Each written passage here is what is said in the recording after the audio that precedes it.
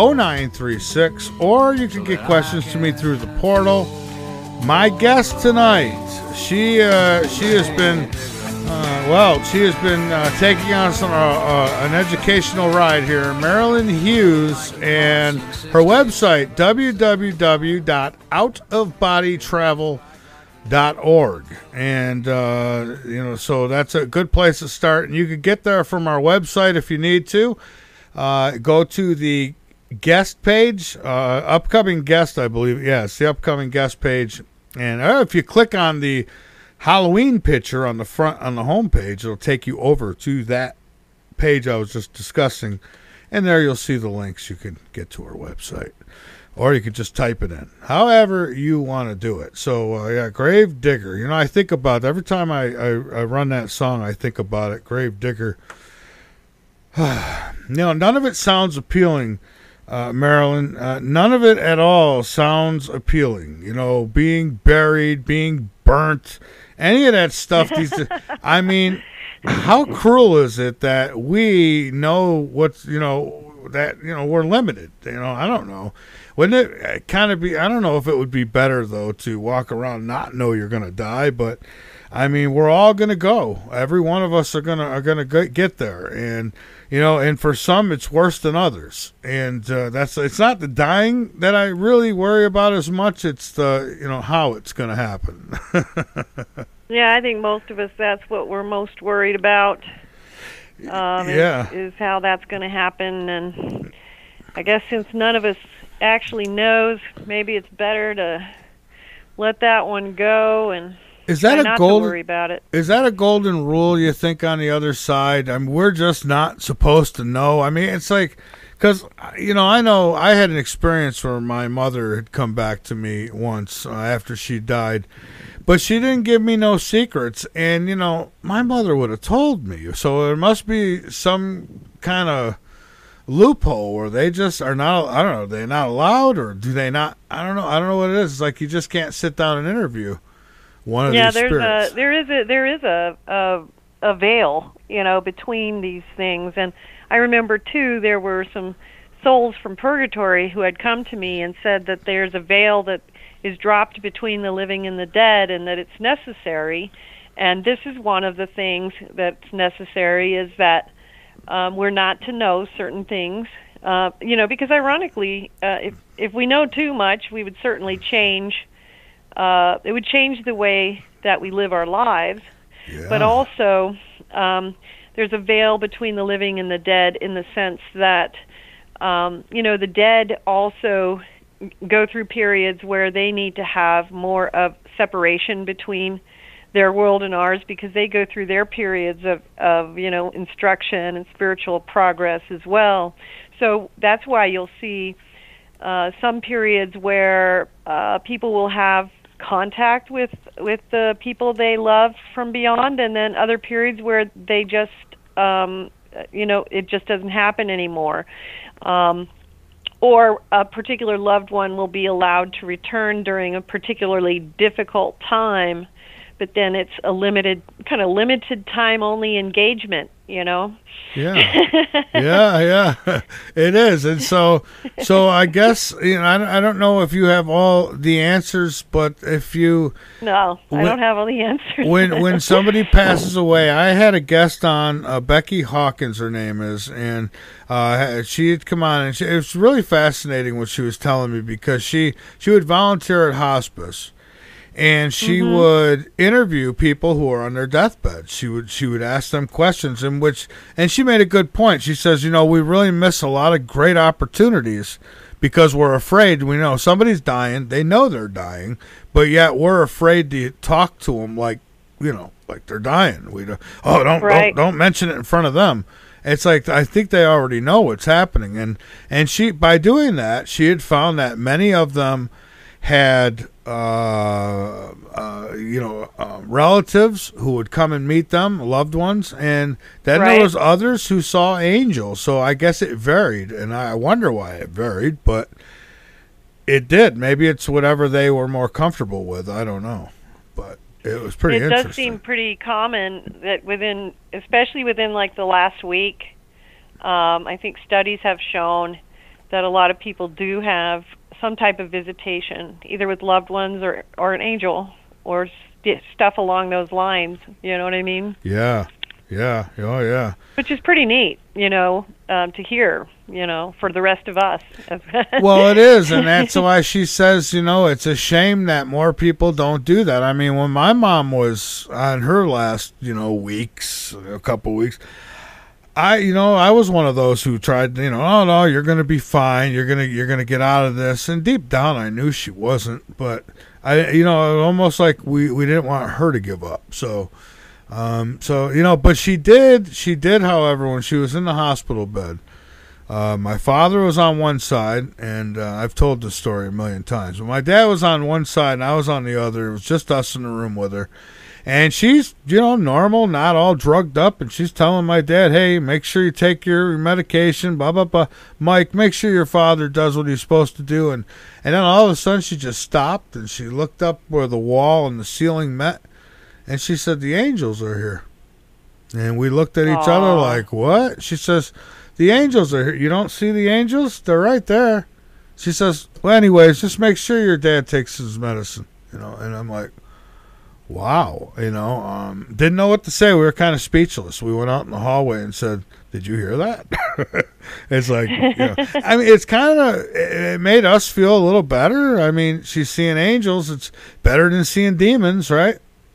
Oh, that's amazing. That's an amazing gift to the family when that happens, I think. It is. Yeah, it absolutely is. And I think, I had to comfort her. And I think when you get, I've had some tell me, and I believe this, you get to a certain point where you're really bad.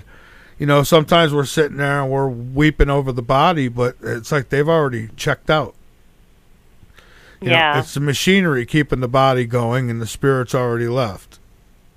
Yeah, but at the same time, a lot of times when people are weeping over the body, the spirit is still kind of around. Oh, yeah. So, I think that we know from near-death experiences that that's true, that that happens. And I know from my own experiences as well that there's a lot of that going on, a lot of things that are being observed and watched and watched over when people are, especially when people are in the process of crossing over. But it's going on a daily basis. It's part of, there is this coming and going that's always occurring, in this world. There's souls coming and there's souls going, souls who are being birthed, souls who are being birthed into the next life. And that's part of the endless cycle, the sacred hoop of existence that is continually happening. And when you're in the out-of-body travel state, you can see that. It's very beautiful to see it, Yeah. It's all I know. I mean, the one really powerful experience I had where my mom came back, it was, it was one of those, I woke up, out-of-body experience kind of thing, and there she was, and long story short, she put out her hand, and when I grabbed her hand, we just went off. And she took me back to the house I grew up in, and we were levitating up above on the ceiling, looking down at my father and my sister, and it's like she didn't have to tell me anything, but yet she was telling me what she wanted me to tell them.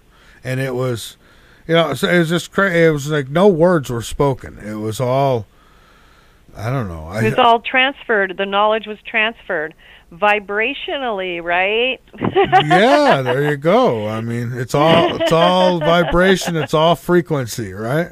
Right, frequency and vibration. Yes, exactly.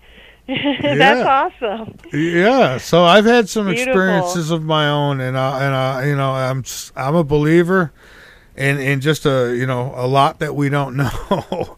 I tell people, this is what happened. I don't know. I can't explain. I can't tell you how or what it was or where we were or any of that stuff. I can only tell you what I seen and what I felt. And, who knows? Did just a door open? I go to, another dimension? Or, what was it? I don't know. I mean, some people say, oh, that's the aliens messing with you and they're demons. And, okay, well, it might be. I don't know. It didn't feel like that, though. And And she told me to tell my father there is a God. I don't know. Do demons do that? No, I don't think so. Yeah. I think you know what it was. Yeah. I think it was beautiful, a beautiful thing. And, I do think she took you through a door, and she took you through a door of knowledge, and ironically, a door of knowledge is a door of vibration, and then she was giving you knowledge and transferring that knowledge to you telepathically, psychically, vibrationally, that you then handed to your father and your sister through words, Yeah. and it was a great gift. It's beautiful. It's a beautiful thing, and when these things happen, that's what it is. It's a gift to us from the beyond. And think about the beauty of this in what it shows us about the connection between us all as families, and then even beyond this as human beings. Because what we find, one of the things that occurs in the near-death experience and in the out-of-body experience as well, is we connect not only to unconditional love, but also to the oneness of all life. And so when I talk about thinking about what this means about the connection between all of us, think about the oneness of all life and how connected we all are in reality. Yeah. And this is something that's revealed to us in these out-of-body experiences more and more and more with each experience that we have. In fact, the first series of experiences that I had were primarily geared towards teaching me about the oneness of all existence and all life, and really understanding how it's not just how connected we are with our family, our relations, our friends, but really how all life is connected. But think of that family as the microcosm of all life. But the beauty of your experience really is the beauty of all life. It really is, it's an illustration of the model of all life to me. When I hear it, I think of that as, your mother stands as the mother of the family, and this mother of the human family. Your family represents all families. It represents the human family as well, Yeah. because we are all part of that. It's every family is a microcosm of this greater whole that we are all part of. And so this beautiful experience that she gave you and shared with you is something that is a beautiful extension that we can all really benefit from and learn from, because it does apply to every one of us.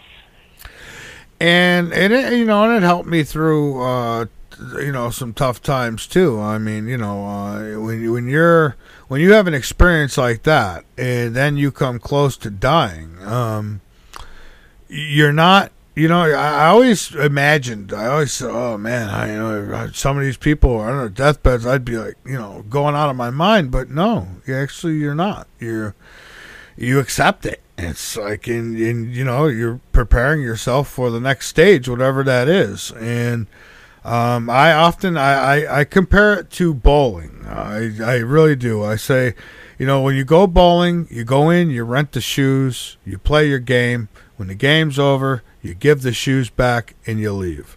And I think it's kind of like that here. We come, we rent the body. Body don't belong to us. I think it belongs to the earth, right? So we have to give it back, and then we leave. Yeah. Yeah. So and it's who knows? I wonder sometimes if we're not in a big simulation of some sort. Sometimes. You never know. It feels like it. Feels like it. So tell me a little bit about demonology. Well, what would you like to know? Well, first off, kind of explain a little bit what that is. Well, demonology, there's a field of study of angelology, which goes into, the hierarchies of the angels, and so it kind of goes into, how we have the archangels, and then we have the seraphim, and we have the different orders of the angels. There's a similar hierarchy of the demons, demonology. And so in demonology, you have a similar study.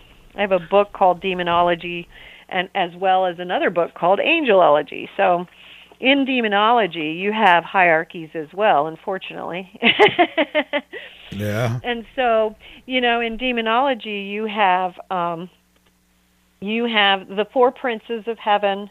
You have sub-princes of, I'm sorry, not of heaven, of hell. And you have sub-princes, and there are 8 sub-princes.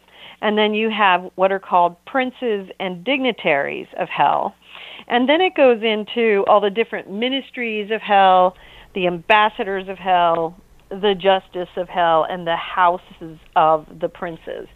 And so in demonology, these are kind of like the different ministries of hell. So like if you compare it to angelology, you have, for instance, let's take something that is simple enough. In angelology, you have the order of the virtues, for instance. In the angelic hierarchies, there is an order of angels for each of the heavenly virtues, and there's actually a celestial being that actually represents each of those heavenly virtues. In the order of the infernal regions, you have, all these beings who, do all sorts of lovely, deeds of darkness. So I'll just go through some of these lovely creatures and give you an idea here. So let's just talk about some of the princes and dignitaries. So you have like Beelzebub, who's, the supreme head of the infernal empire. Then you have Euronome, who's the prince of death. There's Moloch, who's the prince of the land of the tears. Pluto is the prince of fire, burning, countries, governor general, grand cross of the order. Then you have Pan, who is the prince of the incubi, and Lilith, who is the succubus princess. And these two, the incubi and the succubi, if you don't know what those are the sexual demons that people talk about, who are the demonic entities who will attack souls in the night and do sexual deeds upon them. So these are the sexual demons that you hear about, who will actually rape men or women in their sleep. Ironically, in the exorcism of Emily Rose, it was one of these types of infernal demons that was originally responsible for the beginning of the possession of Emily Rose. So that was one of these incubi. Then you have Leonard, the Grand Master of the Sabbath. So this is one of these demons who goes after, sacrilege, things like that. Yeah. Then some of the, let's take a look here. Ambassadors. Okay, so there's also ambassadors that actually are demons that are actually appointed to different countries. And this is also the case with angels. Different angels will guardian over different countries in the world, different regions, and we see that in the demonic realms as well. And then you have different, under justice, you just have, basically the anti-justice demons, and they're lovely.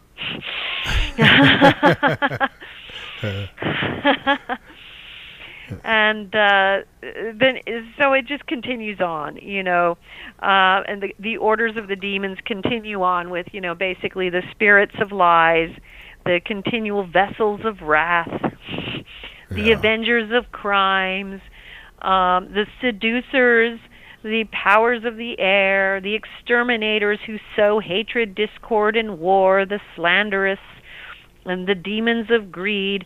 But there's a lot of detail that goes into how they work.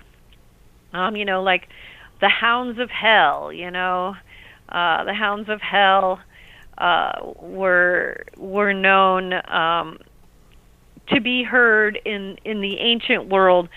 Every time you would hear the howling of dogs, it was often thought that you would hear these howlings at the beginning of a funeral. But these were it was a horrible, like a fatal presage of some sort of evil, a direful omen that was going to come upon the land. Oftentimes it would be something that would harm the people on a greater in a greater way. Like it might be something that might harm their ruler. So something that would be not just like a personal matter, but something that would affect the people, And but there are so many, There's this really interesting mystic by the name of Reverend John McGowan. He was a probably 1800s, I'd say, and he had a very interesting gift as a mystic, and he would have out-of-body experiences, and he would be taken into the gates of hell, where he would be allowed to listen to the conversations of demons. And he wrote this ancient sacred text where he describes the conversations of the demons. And what's so fascinating about it is it shows us the schemes of the demons against humanity. So I think we see them every day. You look at this plan. I mean, really, I think that right now, I think we're going through a battle of, good and evil, and it's just, I mean, really, it's like it's all come out of the woodwork. Where, I mean, the planet's just going, I don't know, hell in a handbasket. Yes. Yeah, really true. Yeah, it has. Yeah. It is, and it is right out in the open now. It is. Very much so, yes. They've been talking about having they have the shroud, and that they, I've heard that these scientists have got DNA from Jesus, or at least from his bloodline, and they're talking about, there's been talking in the conspiracy world about them cloning Jesus. And I think, I always kind of think that if they do something like that, that could be where an Antichrist type figure could come from. Boy, that would open up the gates of hell. Wow, I haven't heard of that one. Yeah, I mean, can you imagine if they cloned him? I mean, if it was really his blood, I don't know. Who knows with these people? I mean, they're bringing back the woolly mammoth. I mean, why not? There's probably an island somewhere with dinosaurs that we don't even know about. They've probably been tampering with all. That's probably where Bigfoot comes from. Some kind of experiment. I don't know.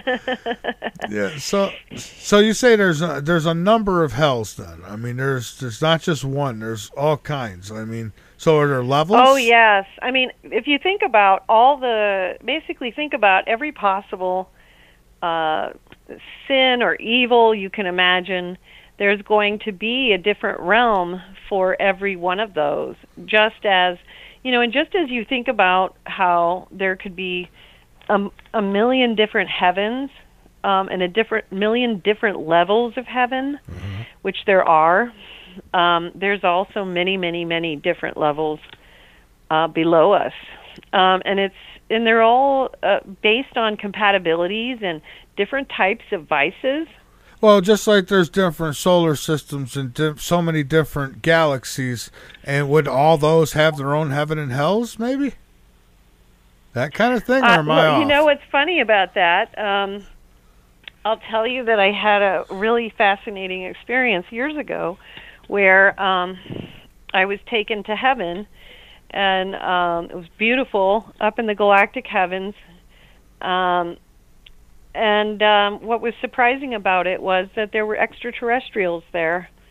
Oh. And so I would just have to say that, there are extraterrestrials in heaven. So I'm not so sure that, we don't share a little bit of all of that. Oh, yeah, I believe this creator created all that is, and that includes the extraterrestrials. I know some people don't like to hear that, but Right. That's at least that's where my stand is. I believe so. I mean, we're all kind of made of the same stuff. It seems, Right. So I don't know. Some people think they're demons, and I don't. I mean, I don't know. I don't approve of them going and creeping in people's rooms and stealing them in the middle of the night. I really don't. But I mean, outside of that, I mean, I've never had an alien, screw me over. I guess I've had plenty of humans do it. So I don't know. Well, the thing is that I agree with what you just said, that God created. I mean, think about how many species we have on Earth.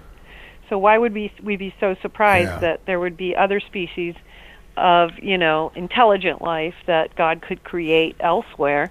But also, is it really that surprising that if there are other levels of intelligent life in other worlds, that there would be other worlds where there would be intelligent life that was either more spiritually evolved than us, which I've encountered, but also types of life that is similarly spiritually evolved to us, which is actually where the Greys are at.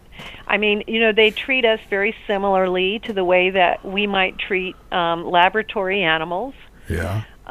They are a mortal world too. They are a realm where, I mean, they're coming from a very similar place. They're kind of looking out for number one. They're looking out for whatever it is that they're trying to figure out for their species. And they have no emotions, it seems. It seems like they're, they just, I don't know. I've never heard of a smiling gray, but, maybe. Well, I've heard different things, but I don't know that we know for sure what that means. And in terms of the smiling, I know that they have a different type of mouth. So, what that means for a gray versus a human could be very different. Yeah. But the thing is that their spiritual development is similar to ours, except that they have definitely superior technological development. And so I think that we're acting as if we're surprised that a technologically advanced civilization would do the same thing that we would do. Well, right, and I that's what I say. We go out on the ocean and we go and grab a dolphin or something out of the water and tag it and do all these things, and this dolphin goes back to its pod and says, "You're not going to believe it, but I was up top and there's a whole other world, and this thing was floating up there, and they grabbed me and they put a chip in me. Come on, you're crazy, right?" And so but then and we are surprised. Right, you're right. I mean, I've said this before myself. I mean, why are we surprised? I mean, if the extraterrestrials are anything like us, I mean, and they're that much more advanced. I mean, think about it. If we did capture a Sasquatch or some kind of creature like that, I mean, first thing they would do is experiment on it. And if they had found these aliens in Roswell and things like that, believe that they have experimented on them. So, I mean, Of course you would. You want to know what they're made of. It gives us the opportunity to do some self-reflection as to our own proclivities. Yeah. Now, like when you look at some of these more spiritually advanced civilizations, they would not do that. And that's because they are more spiritually advanced than we are, and they are in a space. These are very, very different beings. And so I don't know how to really put that in a way that can really, these beings are so beyond us in their spiritual evolution. The Pleiadians they're a society that lives in unconditional love. So they live in that. But some of these other places that I've experienced, these other extraterrestrial civilizations, are even very, very, so far beyond even the Pleiadians that I cannot even quantify it in words. And so, we're talking about this one species, the Greys, and yet we have these other civilizations which show us what is actually possible for humanity, which is so much more.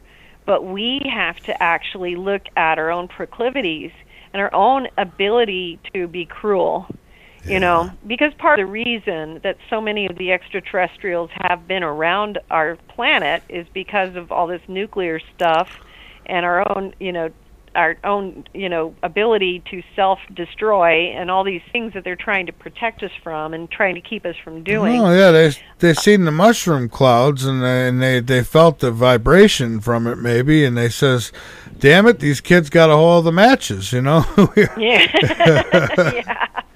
Well, and part of the thing is that the nuclear power changes things because it changes things for the galactic world. So if we want to fight with contemporary warfare, it's one thing. If we start going nuclear, it does affect other worlds, and so that's different. But it's also very concerning because these other worlds, there is a galactic council, and I've been to it. They do oversee the evolution of planets of lower evolution, and yes, we are one of those. Yeah. We have to remember, here we are. We are not the highest, but we're not the lowest, but we are definitely not the highest. And so, we are being watched over, and they're trying to protect us from doing what apparently has happened more than once in the history of Earth, of self-destructing back to the Stone Age, which has happened, and more than once. And we don't want to do that again. Not to mention that there are other consequences if we do certain things to other worlds, which they can't allow. But there's also this very important and altruistic desire on their part of this. They are concerned about the spiritual development of this planet, that we take this leap forward to become a higher species. Well, I hope they're not holding their breath because I don't see it happening anytime soon. But then again, maybe 1,000 years is a blink of an eye for them. I don't know, but well, they had pulled in. They had pulled in for a time, and then they had to pull out about 10 years back because we had kind of messed up so much.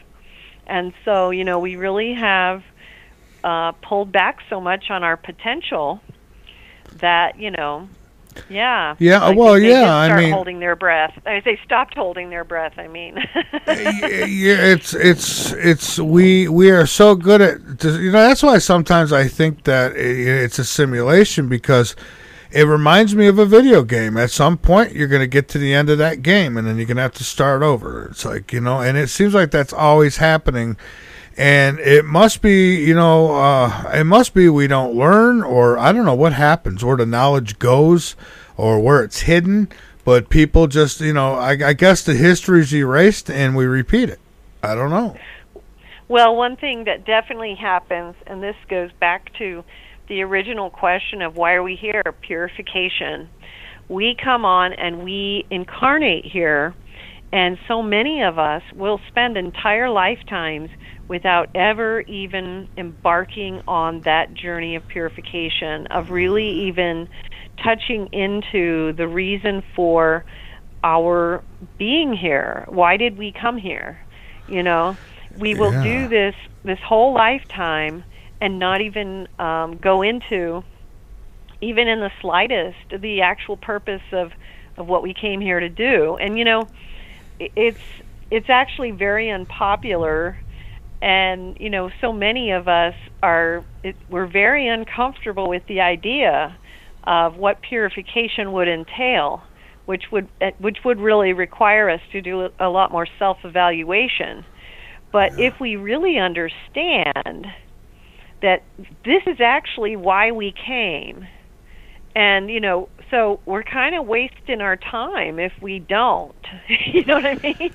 we're just going to have to come back and do it some more. You know what I mean? Yeah, exactly. And, it's like, I don't know, we get so tied up in all the things that are pushed on us. And I get it. We have to work. We have to make a living, right? But, right. It's people are at their jobs, got to make that money, and they work and they work and they work and they, and they never enjoy it. They end up dying. And I don't know of anyone that gets on their deathbed and said, "Damn, I wish I put in a few more hours at my job so I made just a little bit more money."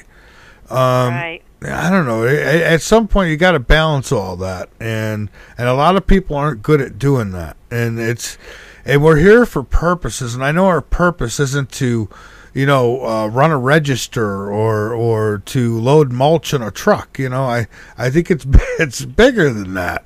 But part of that purpose does include those things. Yeah. We can minimize that. Yeah. But when those daily duties are actually part of that, the way that we find our way.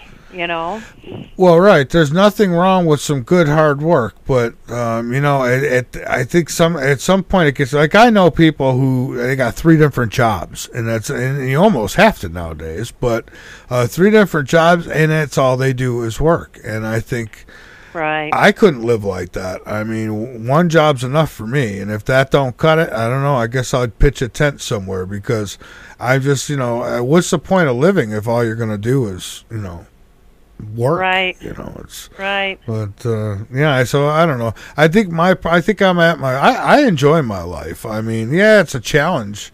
Whose isn't? And that's why it sucks that at some point it will have to end, and then I got to come back.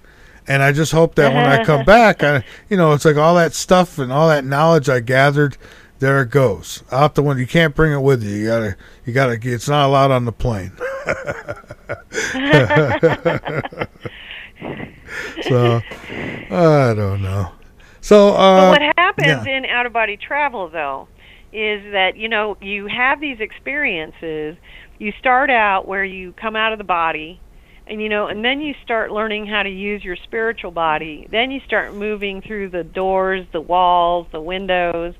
You start moving around the astral plane, and you're able to kind of move around, and then you start learning how to communicate telepathically with the spirits who are there. Yeah. And then you start seeing the portals, and you start moving through the different portals. And then what happens is you start meeting your spiritual guardians, your spiritual teachers. You start going forward and backward through time, and all of a sudden you're going into your past lifetimes. And then you're starting to find out, if you're keeping a journal of the experiences, you start seeing that there's a pattern to these lifetimes that you might be able to recognize in your present life, and then these guardians and teachers give you clues along the way, and you learn that they give you the energetic truth about things, so that things you might have had a particular view about, or something that you understood one way might really be another, and all of a sudden you're shown and you understand it very quickly, and it really accelerates your path, because you're not spending years and years and years just thinking things are one way when they're really another. You're being given the opportunity to reevaluate it, because it's being given to you energetically, and you can shift it, and you can alter your path because of it. And then as you do this, you are literally entering into that purification. And so the things that you might be doing in your relationships, or in your job, in your professional life, or in your family, or whatever, that you may have done over and over and over again in previous lifetimes, that has been an obstacle or a hindrance to you, you then get to remember how you've done it in the past and what didn't work, and that shows you, okay, well, those things didn't work. So now I need to see what I haven't tried and figure out what might work. And, instead of doing the same things, try something else. Yeah, well, right. I mean, it's doing the same thing, and it's never working. I think they got a name for that. Yeah, you should always. Right. Yeah. So listen, I want to take one more break here, and then I want to come back, and you and I will finish up. I'll definitely give you time to give out websites and books and all that good stuff too. So hang on with me one more time, and we'll be back in just a few minutes. Folks, you are listening to The Last Frequency. I am Mike Vara, not Mike Myers, Mike Vara. Mike Myers is out there. My name's Joe Biden. My name's Joe Biden. My name's Joe Biden. I'm Jill Biden's husband. Thank you. Thank you, George. Will you ever run for political office again? No. Lying dog-faced pony soldier. Who takes what when? Cannot go to a 7-Eleven or a Dunkin' Donuts unless you have a slight Indian accent. My name's Joe Biden. I'm Jill Biden's husband. I want to be clear. I'm not going nuts. I'm not sure it was a medical school or red hell I spoke. It was on campus. I keep forgetting I'm president. Vara Radio, Columbia. Excellent. Number one means you're always on top. Your number one radio. You're listening to the VARA Network. Hey, frequencies of all walks of life. Keep up with all things TLF Radio by joining our mailing list. Go to the bottom of the homepage and fill in the form. You'll get everything from guest info and show info and other important station-related information. So sign up now. Folks, when we look back at history, it's not hard to see the tragedies that come when the government meddles in a nation's food supply, when elections are rigged and more is done to control the people. And what better way to control the people than through our food supply? With recent federal efforts to manipulate farming practices in America, all in the name of going green, you had better be ready and be independent. Be smart. Get your family preparedness they could eat. Get them My Patriot Supply. My Patriot Supply has a wide variety of different foods that taste great and last for up to 25 years in storage. 25 years! So get your family prepared and click on the My Patriot Supply banner on our website at lastfrequency.com and have peace of mind that your family will survive whatever comes. My Patriot Supply. Crazy ass bumper stickers and more. What? You heard me. Crazy ass bumper stickers and more. What? Crazy ass bumper stickers and more. What? For all your bumper sticker needs, just click on the Crazy Ass Bumper Stickers banner located at the foot of my website, www.lastfrequency.com. That's Crazy Ass Bumper Stickers and more. You're making me crazy.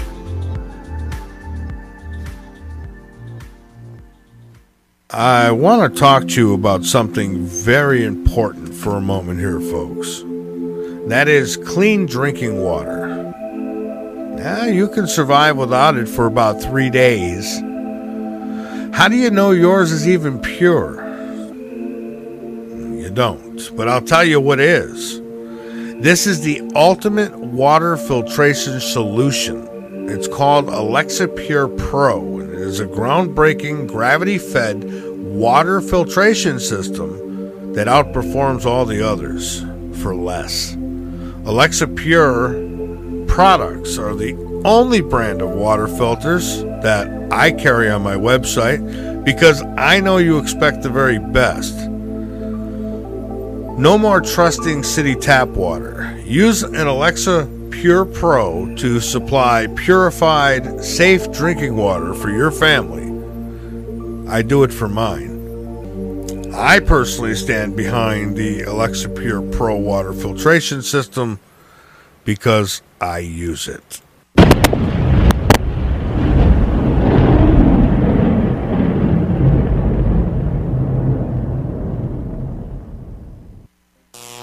This is the last frequency.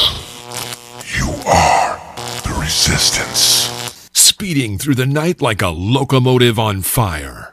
Welcome to the night. From the Midlands of South Carolina, across the East Coast, and the world by internet.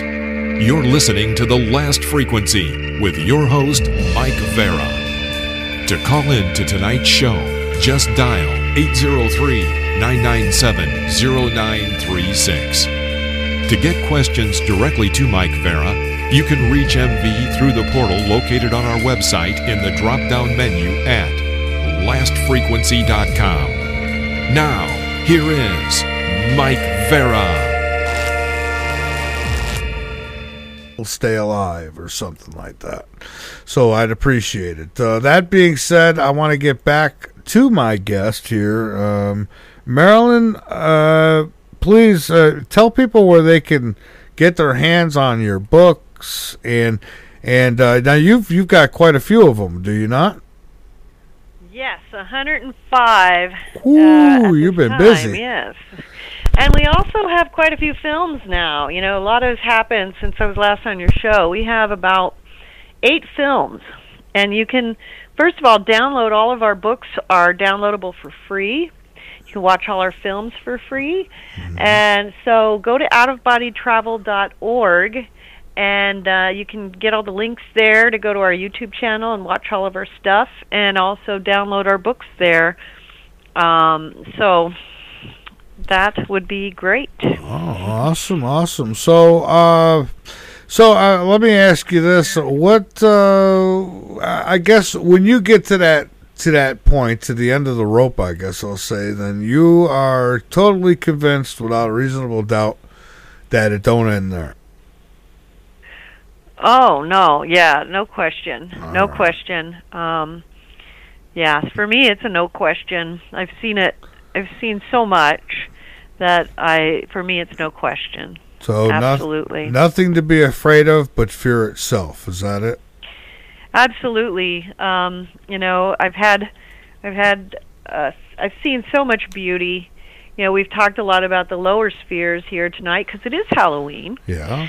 And but I've also had so many beautiful experiences of the heavenly spheres as well, and of the beautiful angelic hierarchies, and there's so much that is beautiful in the out-of-body experiences that it's just beyond words. But you know, my books are filled with these experiences and the descriptions of them, and so you know, you can read about that at outofbodytravel.org and learn about it as well. You know, in the films, we go into, you know, this purification path. We have a film called The Grand Phases of the Soul, which explains this whole thing in a lot of detail. And we also have a film called How to Have an Out-of-Body Experience, which explains that in a lot of detail. And then a couple of films, one on the initiations into the mysteries and another on the rites of passage, that are going to take you into, you know, these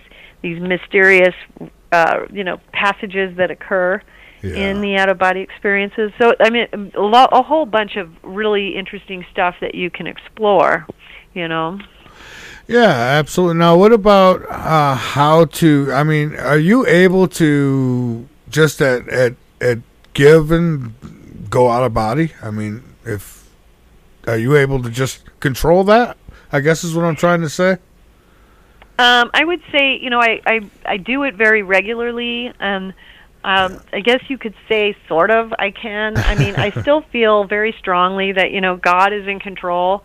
One of the things I learned early on is that it is always best to put God in control of it, because you're going to experience so much more if you surrender to that call of the Spirit, because when we try to control it, we always put our own limitations on the experience, and by doing that, we really limit it. you know? Because the things that we will be shown and see if we don't do that are always so far beyond. They're going to be things that we would not think up. So I learned early on not to do that, to allow God to direct. And so even now, I do know how to be in a position and do the things that bring about the experiences. I have them regularly, almost every day. But I still feel that it is always something that is brought about by God, by the Holy Spirit. I don't feel that it is something that is fully, that we fully control. And that ideally it is done this way because it is a cooperative experience with, universal being, it's really in this flow of this universal energy. And even when you look at it from the standpoint, because a lot of the process is meditative, going into these deep meditative states that bring your consciousness to a level where you are able to go into the vibrational state. Yeah. And you want to be into this space where you can flow into that universal vibration, which is, flowing with universal consciousness. And so there is this cooperativeness about it. Okay. And so, but there is a way, I guess, because I mean, people have told me that they're able to, meditate and do it pretty much at will. And me, none of mine were intentional. Mine just, they happened. And, and I had no control over it. And, but, I'm glad I had these experiences because it's really opened my eyes to a lot of things. It's opened my third eye, I should say, to a lot of things. These two eyeballs that they've given us to see out of, we can only see so much. They're definitely made for this planet and this planet only. There's so much more to see out there on a different light spectrum. It's incredible. So anything else that you want to get out there before we're done tonight, anything at all, by all means, take your time and go right ahead. And let me thank you so much for being here tonight. I appreciate it. It's been really fun and educational. And man, we got to do this again sometime soon. Oh, absolutely. It's been great to be on, and I thank you for letting me be here. I was going to share with you, I don't know how much time we have left, so that's determinative. Still got another 20 minutes, 25 minutes if needed. So okay, great. I was going to share on the subject, since we are on Halloween night, I was going to share a little journey into one of the hell realms to just give people more of a little bit of a visual of what we've been talking about, to give them more of a eye view of what we've been actually discussing. Okay. If you'd like to do that, I would love to do that. I think. Okay, yeah, this is not bad. This is actually helpful, I think, for people to understand it better as to what's actually happening in these experiences. And so this is a little journey I took to a hell realm called Muddy Flats. And this particular hell realm is a place of vanity and greed. And so I will just start reading. This is from Heaven, Hell, and Purgatory, another book that I've written. And it says, deep below the Earth's surface, the ominous nature of where we were going suddenly hit me. The knowledge of it entered my conscious awareness as I began remembering the knowledge of the many hells. Many layers of the earth reside all the way down to the molten core, each of them containing various hell realms. Closest to the surface are the second-dimensional hells, and further below the first-dimensional hells. We were going to one of the second-dimensional hells, a place of vanity and greed, lovingly referred to as Muddy Flats. Yeah. Carved out of an old stone, a pointer lay in the ground which a soul could point to, the left or the right. Remaining unrepentant after death, these souls believed that the fountain of youth lay in one of these directions. Choosing the correct direction would have offered them immediate reincarnation, but they followed the direction which they believed would take them to the fountain. In fact, the choice they made was to continue towards Muddy Flats. Ominously ugly to see from a distance, Muddy Flats was an enclosed rock and mud cavern which held those who had entered in total and complete darkness. Those traveling through death's door this eve could still turn back if they chose, but as they remained in delusion, they continued walking towards Muddy Flats. Our host was an attractive man wearing a tuxedo who smiled with a welcoming posture as he asked each one of them to dance. Coming to me first, I immediately walked away, as I had noticed that his hands had vague reptilian features, as he was a demon in disguise. I tried to warn the women who had not yet entered, but they were vain, and his advances and attention were much too easy a temptation. As the first woman began to dance, she began screaming in utter horror as the man's hand became tentacled and reptilian. In moments, his demonic nature was revealed as his face evolved into its true demonic image. But it was too late. As they had danced, her skin began to age by hundreds of years and became reptilian.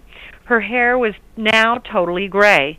Drawing in white, her face began to look like that of a corpse, and spider webs covered her body as if she had been decomposing in a grave for over 100 years. As her screams stopped and she became quiet, the host walked her quietly into the Muddy Flats with calm acceptance. Turning back into a handsome man, the host returned to tempt each one of them individually, as they were not given to see what happened to each of the women before them.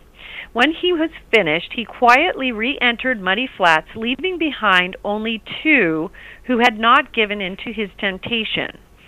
Looking in horror as the others became mud dwellers, anger filled them as they looked to me for answers and resolve.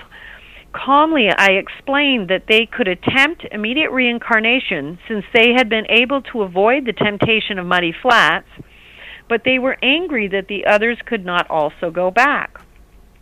Manifesting a table, I offered them water from the cup of life, which I held within my soul. Because this place was very hot, we were all parched with thirst. Noticing our thirst, the host of Muddy Flats returned with a pitcher of water to offer them. Almost accepting it, I pushed the little demon away. "You mustn't accept anything from him," I shouted to them. "Else your fate will be to enter Muddy Flats as well." Shocked, they pulled away as the demon smiled his friendly, welcoming grin. "Go away," I shouted as he politely walked back into his domain. "I thought that God was loving," one shouted at me, distressed by the fate of the others as well as her own. "Oh, yes," I answered, "God is love. If that were true, then we wouldn't be here, and they wouldn't be in there. You mustn't confuse what God is with what you are," I said calmly. "It is not a matter of judgment, but of compatibility. You have chosen to be conscious malice. That is where you are compatible right now." Their anger was not dimming. I continued, "You cannot serve greed and vanity during your lifetime and expect to ascend to the highest heaven upon your death. You have come to the place where you have been most comfortable." Eyes seething with rage, they knew that they had spent their lives oppressing others with their wealth, preserving their fine lineage, good standing, and youthful appearance. But they still did not get that there was something wrong with that. "God is also merciful," I said, pausing a moment to gauge their reaction, as their impatient glances spurned me to finish. "God is merciful to those who love him. Do you love God?" Irritated sighs filled the room. "What does that mean, anyway?" one of them said in a very disrespectful manner. Looking in upon the mud dwellers through a tiny portal, I continued, "They too will have the opportunity to break their delusion. Their time here will reflect their inner desire to leave greed and vanity and try again. Some will remain for only a short while. Others may choose what seems like an eternity. The fact that you were able to avoid the temptation to enter muddy flats indicates you may be ready to take a higher step in a new incarnation. Self-righteous anger spewed from these individuals who still felt that they should be given higher privilege because of their status and standing during their lives. There was no remorse here. If it is God you wish to reside with, I told them, then it is God you must seek and serve. Displaying confusion, their eyes were lost. This is a place of selfishness. As you depart into your next life, drink of this water of life I give to you, and seek to serve life itself. In this you will find a new path. Have a good journey. Waving my arms, they immediately began transport to the place where their new karmic journeys would begin. Only they could choose whether they would nurture that seed or return to muddy flats upon their next death. Ooh. Wow. It's pretty intense. Yeah. So a little Halloween spookiness. Yes, a little bit right there. Man. So these planes of hell, again, Stuart Wilde, he used to tell me there was 9 planes of hell, and he would travel through them and fight these demons. And so, why would anyone volunteer to go there, though? I mean, why? Well, it isn't a voluntary thing. It's something you're called to do, and it's not like. So I would imagine for Stuart, because I can't speak for him, right. But I can only guess. Yeah. But I would imagine that it was something similar. I remember when I was told that I was going to have to go train to do this, and I was very vehemently, ragingly angry, and it was literally one of these things. The Blessed Mother came to me and told me I was going to begin my training for this. And I was terrified. I didn't want to do it. And I did everything I could to argue why I should not do it. And it's usually that you are called to do it, and that it is something that it's something that your soul has been volunteered to do, and it's literally for your own soul's benefit as well. Something that before you incarnated in this lifetime, it was something that you agreed to do because there's some type of service that you need to give, and it's for your own benefit as well. You know what I mean? Yeah. Because everything that we do, is also helping us, our own selves. Creation continues to create. We are always giving back to creation that which creation gives to us. So everything that has been given, like in my own case, for instance, but also in Stuart's and the, Kisti Garba, the Buddhist monk, and others like this, and even, Reverend John McGowan and others, in order to initially receive all the gifts that were given to me in the beautiful experiences that I've had over the years, which are so much more than than the dark ones that I've had to go through. I have to be willing to give back to creation by serving, because those who come to teach me are souls that are coming from higher spheres to teach someone in a lower realm. Because I'm in a lower realm, and they have to come teach me. And so I have to then be willing to give back to creation what creation has given to me. And that is how the circle of life continues, that sacred hoop where we are always giving back what has been given to us, you see? So it seems like it doesn't make sense, but it makes perfect sense, you see? Yeah. Yeah, it does make sense. So what does hell, what would it look like? A lot of people explain it as this big pile of flames, and I just don't imagine it that way. And that's why it's so important to understand it as it's not one place. It's all these different places. You know, there are icy cold hells, there are fiery hells, like Earth. There are hells that are places that are simply the absence of God. You know, and that's their greatest torment, is the absence of God. It sounds like you just described DC. There you go. Oh boy, we found one. Yeah. We found one of the hells. Okay. There you go. Oh wow. Yeah, I mean that was like perfect. If I was going to describe that place, that's what I would have said. So oh man. But you know, that is, you know, there's so many different things, because in the different hells you have manifestations of different vices or different issues, you know, that we may manifest in our lives. Yeah. And so, you know, it's literally hundreds and hundreds of different types of scenarios.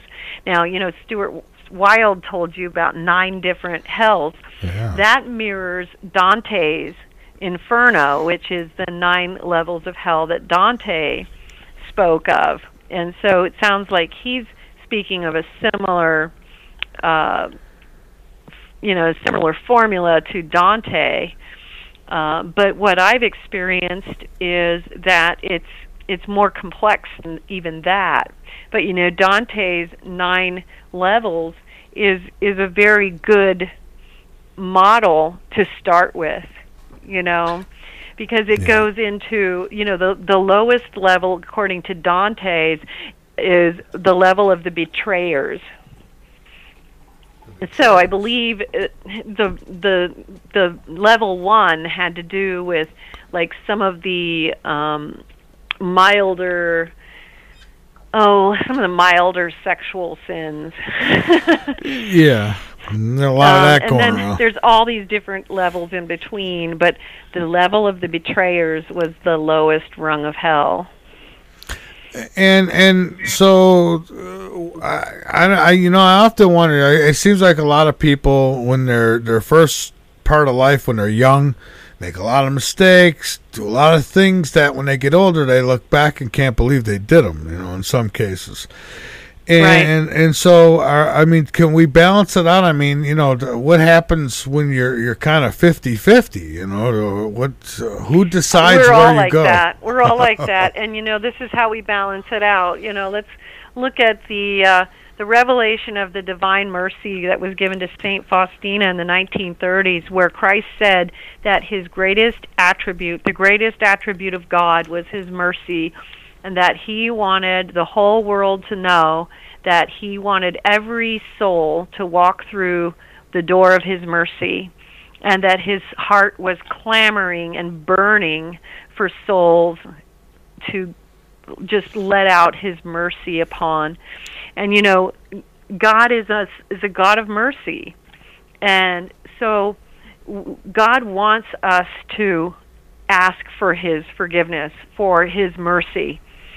What I have experienced in these hell realms is there's a difference between the mistakes that we make and unrepentant, obstinate types of things that people do that are more serious.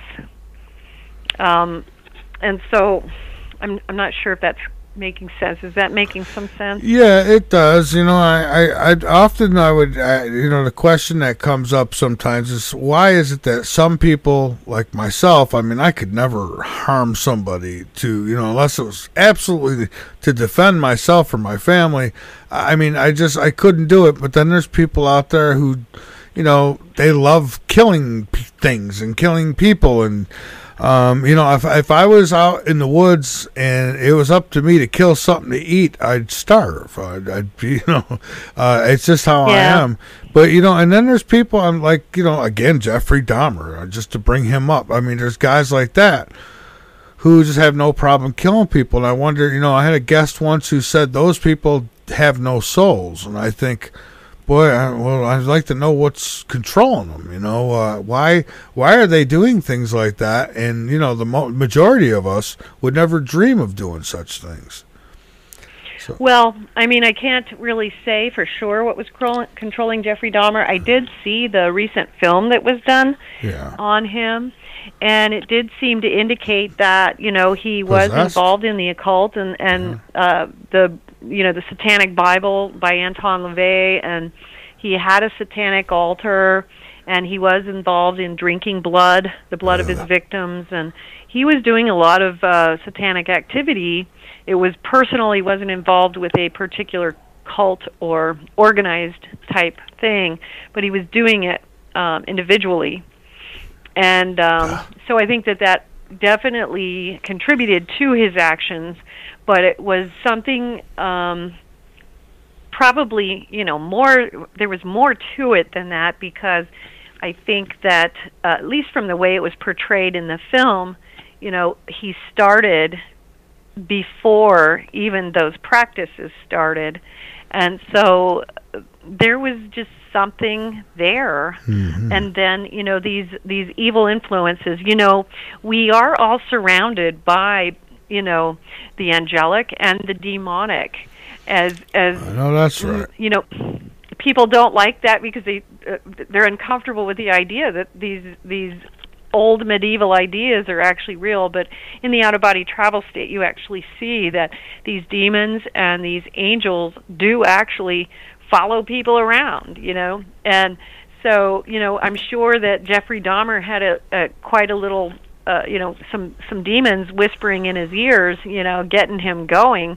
You know, whether there was also some mental illness involved with his situation, I don't know, because that was just such a bizarre and extreme situation. The demons, if the demons are whispering in your ears, eventually that's going to lead to some mental illness. I mean, it would have to. You've got to start thinking, oh my God, I'm crazy, or, you know, I don't know. If I started hearing voices like that, I just couldn't imagine. I mean, that would have to break your psyche. Well, the thing is, though, that people can actually have, you know, demonic intrusion, like in a situation like that, and maybe not even be aware of it. In his case, I think he might have been aware of it. You know, there were cases like the son of Sam, who claimed to be aware of hearing voices. You know, there have been other serial killers who have mentioned being aware of voices. But there are situations where people might do things where they may not realize that they are listening to or accepting demonic guidance. You know what I mean? And they may think that they're being spoken to by God or something. Who knows? Well, that can actually happen, and this is part of the reason, you know, why purification is so important. One of the reasons, because we have to learn discernment. Because if we don't understand how we're going to discern between good and evil, right and wrong, how do we know if the decisions and the judgments and the movements forward that we make are actually going in the right direction? Yeah. And, you know, part of what you see, because you mentioned earlier about how a lot of this evil is just right out in the open now. And part of the reason for that is because discernment has been thrown out the window. It's no longer okay to categorize things as good or evil, or to even consider that discernment is something that should be considered necessary. Everything has to be okay. And that's why evil is just all around, because no longer is it acceptable in our society to even identify evil or to delineate between good and evil. We're in the times where good is evil and evil is good. You know, you remember how it says that in the Bible? Yeah, oh, yeah, yeah. That's where we're at, you know, so that's what's happening. And so, you know, the process of discernment, things have gotten so confused because we have a whole generation that has not experienced what life was like before being bombarded with images that are just really contaminated, violent, or just, really Yeah. different. I think you're probably at least about my age. I'm 57, right? I'm 51. Okay, and when we were growing up, right, we were not all plugged in, and Right. at least when I grew up, we lived in a world where we had 3 television networks. Yes. Things were quieter. It was a different world from what our children grew up with. And so our children and our grandchildren are growing up in a very different reality. They don't even have that. They don't have that to remember what it was like before. I remember when UHF came on the air. Yeah. Yeah. Well, and now what's normal is that everything is very violent. There is a lot of very mixed up messages. Yeah. And if you try to teach discernment now, it's going to be a lot harder. Well, I think because you have to really pull them out. You have to pull somebody out of all that and into something more pure to help them to actually even just begin the process of, okay, where do you begin? Well, if things keep going the way they're going, they're going to be pulled out of that false reality they're in real quick. So they'll get a taste of bad times. I mean, it seems like they're on the horizon. I hope not, but I mean, things aren't the greatest right now anywhere around the world, really. So we could only hope for the best, prepare for the worst. I always say. Right. Well, in mysticism, there's the study of mystical theology, and mystical theology is the study of, the interior soul. And this is where, the purification path can really be uncovered. And mystical theology is where a person can really, learn discernment. Yeah. And learn to discern what is good and true from what is false and something that should be set aside. But in today's world, it's really hard to get people to be interested in that sort of thing, but yet that is what is actually necessary. All right. Well, Marilynn, we have come to the end here tonight. Halloween is almost over, and so is this show, but I want to give you one more time opportunity, throw out the website and anything else that you want. And I do want to thank you so much for your time tonight.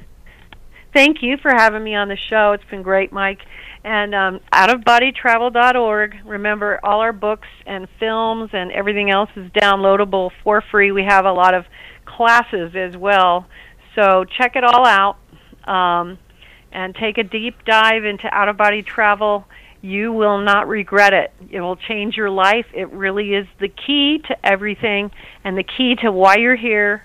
Don't waste any more time. Don't waste another day. You can do it right now. Amen. All right. Thank you so much. And you keep spreading the good word, and we'll do this again soon. Thank you. Sounds great. Thank you so much. Yes, and happy Halloween to you. You too. All right. Good night now. All right, folks, there goes Marilynn Hughes. And again, the website, www.outofbodytravel.org. Just a really, really good conversation tonight. And I love talking about this stuff, don't you? Well, you must, because you're listening. And, I guess I got a few minutes just to plug a few things here, so I'll do that, folks. I hope that you will all join me again next week, right here, Monday night. Who do I have? That's a good question. Let me see if I can look really quick.